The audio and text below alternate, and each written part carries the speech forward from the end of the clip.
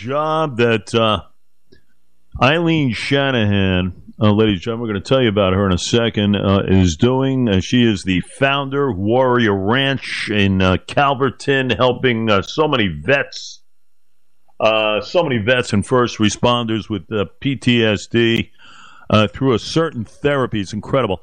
We're going to talk about that. We welcome Eileen to the program. First time on LI News Radio here in the morning, and it's great to have you and wonderful work you're doing. You really are. Thank you, Jay, and I appreciate you having me on this morning. It's an honor. We describe the therapy, equine therapy, so to speak. So I'm going to let you explain to the audience how you got started, how you're helping vets, and the kind of the relationship that's going on here. A bond, very important bond, my dear. Go ahead. Oh, definitely. Well, what we do is through equine-assisted learning, Warrior Ranch provides a recreational therapeutic outlet for our veterans and first responders. Now, what does that mean? So we teach our participants about the nature of the horse. So in nature, horses are prey animals and humans are predators. That's just a fact. That's what it is in nature. And because horses are prey animals, their senses are very heightened. Right, they can feel a fly land on them. Their skin will twitch. Their eyesight is incredible. They can see almost 360 degrees around because their eyes are off to the side of their head, and they just can't see the 10 degrees in front of them and 10 degrees directly behind them. And their hearing is incredible. But they're always on alert. And there's a parallel with our veterans and our first responders. They're always on alert. Especially if they're in combat. So there's a parallel, and they can relate to it. So what happens with the horse? Jay, you can say, "Hey, Eileen, how you doing today?" I said, "Jay, I'm doing great." But I could be lying, right?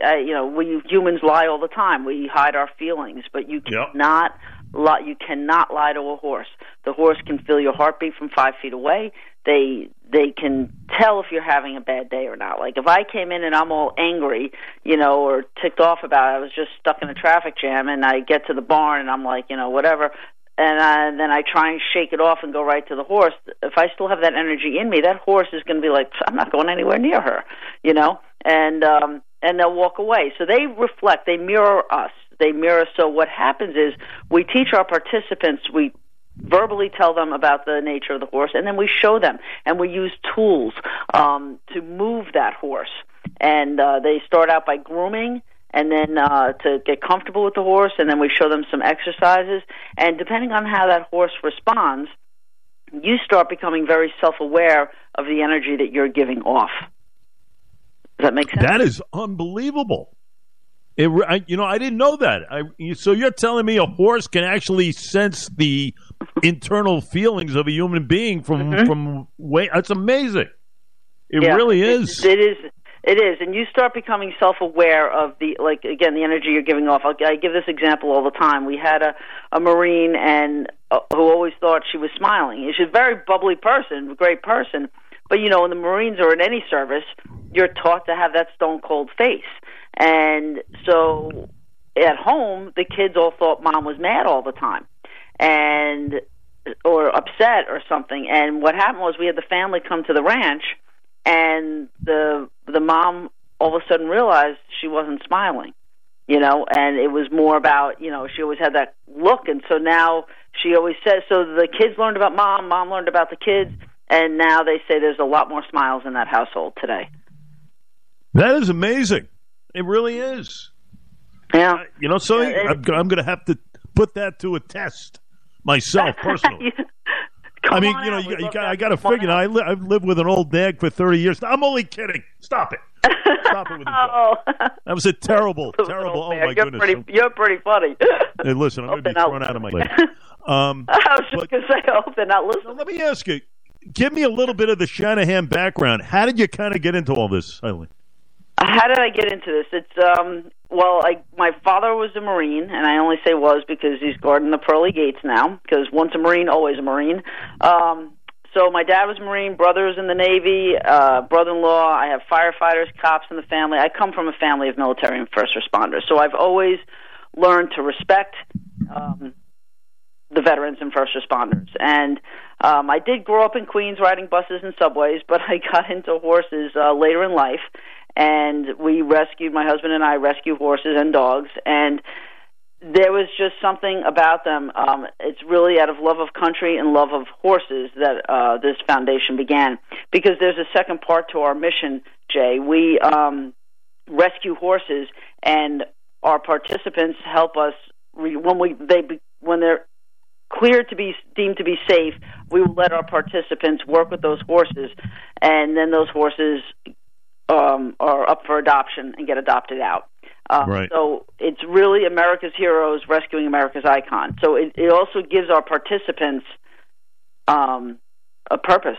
They're like, oh my gosh, I'm helping that horse. So right.